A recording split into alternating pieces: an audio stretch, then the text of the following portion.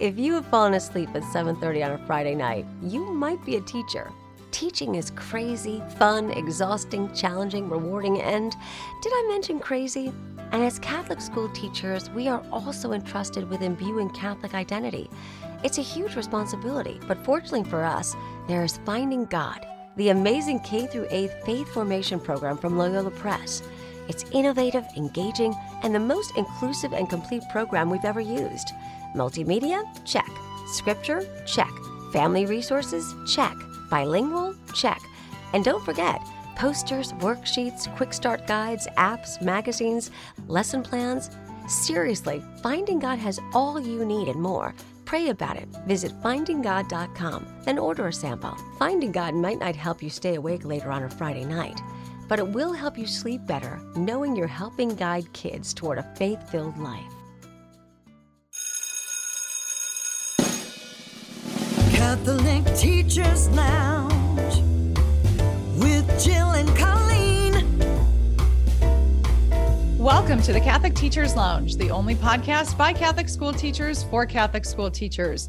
Thank you to Loyola Press for sponsoring us, and for you, the teachers, for doing what you do every day. We are so grateful to collaborate with you. My name is Colleen McCoy-Sika, and I'm here with Jill Annabelle. Hi, Jill. How you doing? Hi, good. Colleen, how are you? Great. Hey, I'm wondering if you do any gardening.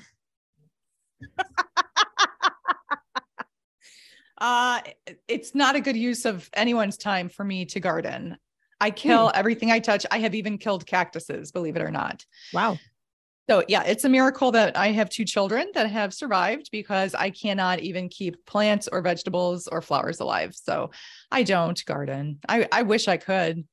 Yeah, I don't really either. So that's kind of the intro into this one, because when you see something phenomenal in a school and it's not your own skill set, it wows you even further. And that's where this idea comes from. So many of our schools have gardens. So I think there's going to be a lot of people in our listenership who are going to relate to this and other innovations. But I was at Precious Blood Catholic Micro School in Los Angeles, and I know you've been there too, Colleen. So It's okay for you to jump in on this one.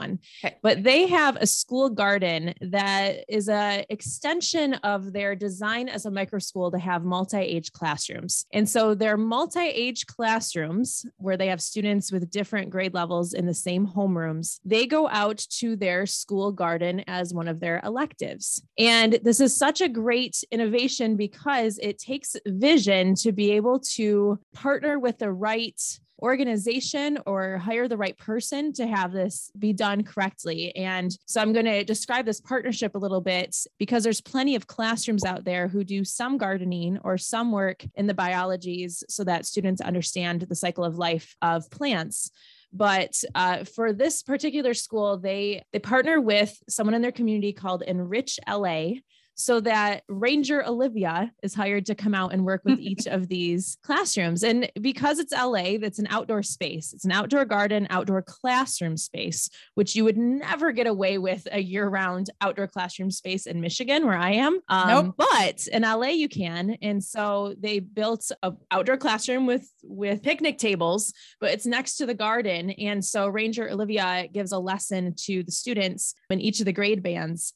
And what I loved about it was that this particular lesson was about friend or foe, and it was identifying the characteristics of different insects and whether they'd be a friend to the garden or a foe to the garden. And what would you do if one of these foes invaded your garden? And of course, she was scaling this lesson for the different grade levels as they came to her. So she had the same baseline for her lesson all day, even though she had preschoolers in there. And then later in the day, she had 8th graders out there with her. She was really doing this whole span of what do you do for predators in a garden, and how do you, with each of these insects, how would you do something with that invasion? And so it was really all about scaling a lesson to the right audience. And it was really an innovative elective, which takes some thought. So it was really fun to see it. So I happened to be sitting outside at one of those picnic tables, catching up on some notes a couple of weeks ago when I was there. And Great. yes. And so, and I actually was very interested in that poster of all of the insects. And so I was looking at them, trying to see if I recognized any of them. And a couple of kids came out and were checking on some plants in the garden. And so I asked them if they ever see any of those insects. And so they told me, the ones that they see, they're, not too many. And they, asked me if I garden, which was hilarious. I'm like, oh, no, nobody would ever want me to do that. But tell me about how you take care of the space. And so these two students I just had a lovely conversation with them, and they really were taking pride in the fact that they were doing this, and, that it's a shared responsibility among the kids in the school, and something that I always come from the place of kids need to get their hands on things, right? We learn by doing so much, and to be able to get your hands in the dirt and to see how things are doing, and checking on the leaves and checking on the growth and seeing if there are any pests in the garden that might cause harm. They really, they spoke very credibly. They knew what they were doing. And I was so impressed with it. And the outdoor space is gorgeous. Well, it's really hard to get to these points. And we all do this as teachers where you think, I have this great idea. I'm going to start a garden at the school. Yeah. And I have plenty of friends who started the garden at the school, and then it was their job to take care of the garden, which is fine until it's harvest time, but it's summer and you're not, who's watering, who's weeding, who's doing those things when there's not students on campus.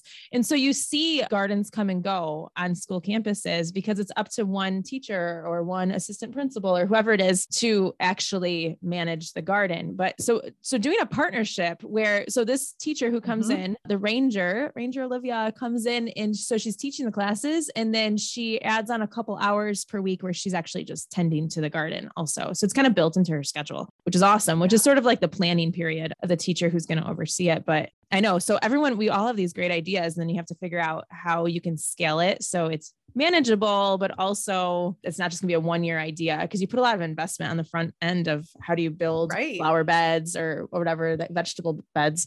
And then what are you going to do with that when the students aren't interested anymore, or you need a new crop of students who have interest in it. So, this is the teacher's lounge thing, right? You have the brilliant idea, and then you have to figure out how to carry it through. But Precious Blood did a great job of building it so it's sustainable. That was what I was just going to say. So how do you make an idea like that sustainable? So they have Ranger Olivia that they can work with, but in other schools, so, let's see, I do have one of my sons at his high school is in the gardening club. And so they do, they have club times where they can go take care of things. And they do have students on campus all year round, because they do have summer school all throughout the summer. They have, all kinds of things. So there's always somebody around. So I could see how they could make it sustainable. Also at my parish, there has been, and my older son participated for a little while in the garden ministry. So people from the parish, and it can be school kids, it can be anybody though, who can come together. And there is one volunteer who kind of takes the lead on that. But then there are other people who sign up to come in and do the watering or the weeding or whatever the case may be. And they share that responsibility among the parish and also include the school. So that I do think that partnership is the way to make things sustainable. And shout out to all the principals and pastors who hear these wild teacher ideas and they're like, sure, run with it, go for it, because it is a lot of work. A lot of work. It's hard to do in the long haul, but completely worth it, because we're gifting students with the opportunities that they may not have in their homes. If, like in this particular, that's a city center, you're in the middle of the city. These students do not have gardens they don't have yards. They don't have gardens at home. So trying to bring the innovative student experience that gets them out of, there's plenty of ideas, not just gardening, where, what do your current students not have exposure to in the curriculum or in their environments that brings them something fresh and something new, which brings a well-rounded student experience. That's a really great thing. It's a great skill. I could have benefited from that.